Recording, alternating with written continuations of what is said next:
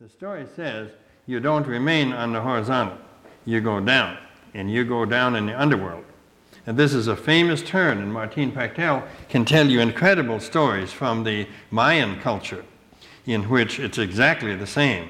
And these young boys are up there playing, and they're playing ball and stuff like this, and the gods, the lords and ladies of death are down there, and they say, "What's that rolling sound up there?"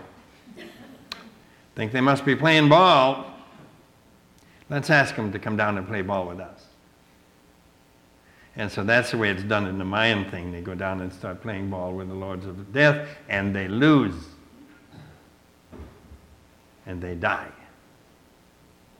Because those forces are bigger than ours.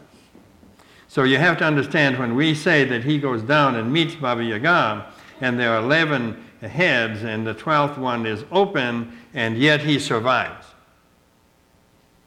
So we're not talking about the ordinary person. The ordinary person is killed. Ivan has been given some kind of instruction from mentors, probably female mentors. And so the first conversation that's really interesting, she comes in and does this about yummy smell, Russian boy, and everything.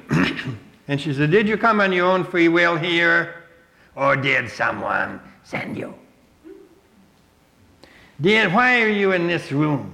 Did you choose to come here in this room all on your own, or did someone urge you to come and you sort of come by compulsion? Which one?"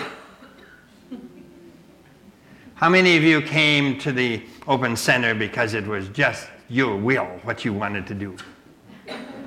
Raise your hand. She eats you on the spot. How many of you say, "Well, there's a lot of cultural influences that affected me, and so I came here partly by compulsion"? How many of you raise your hand?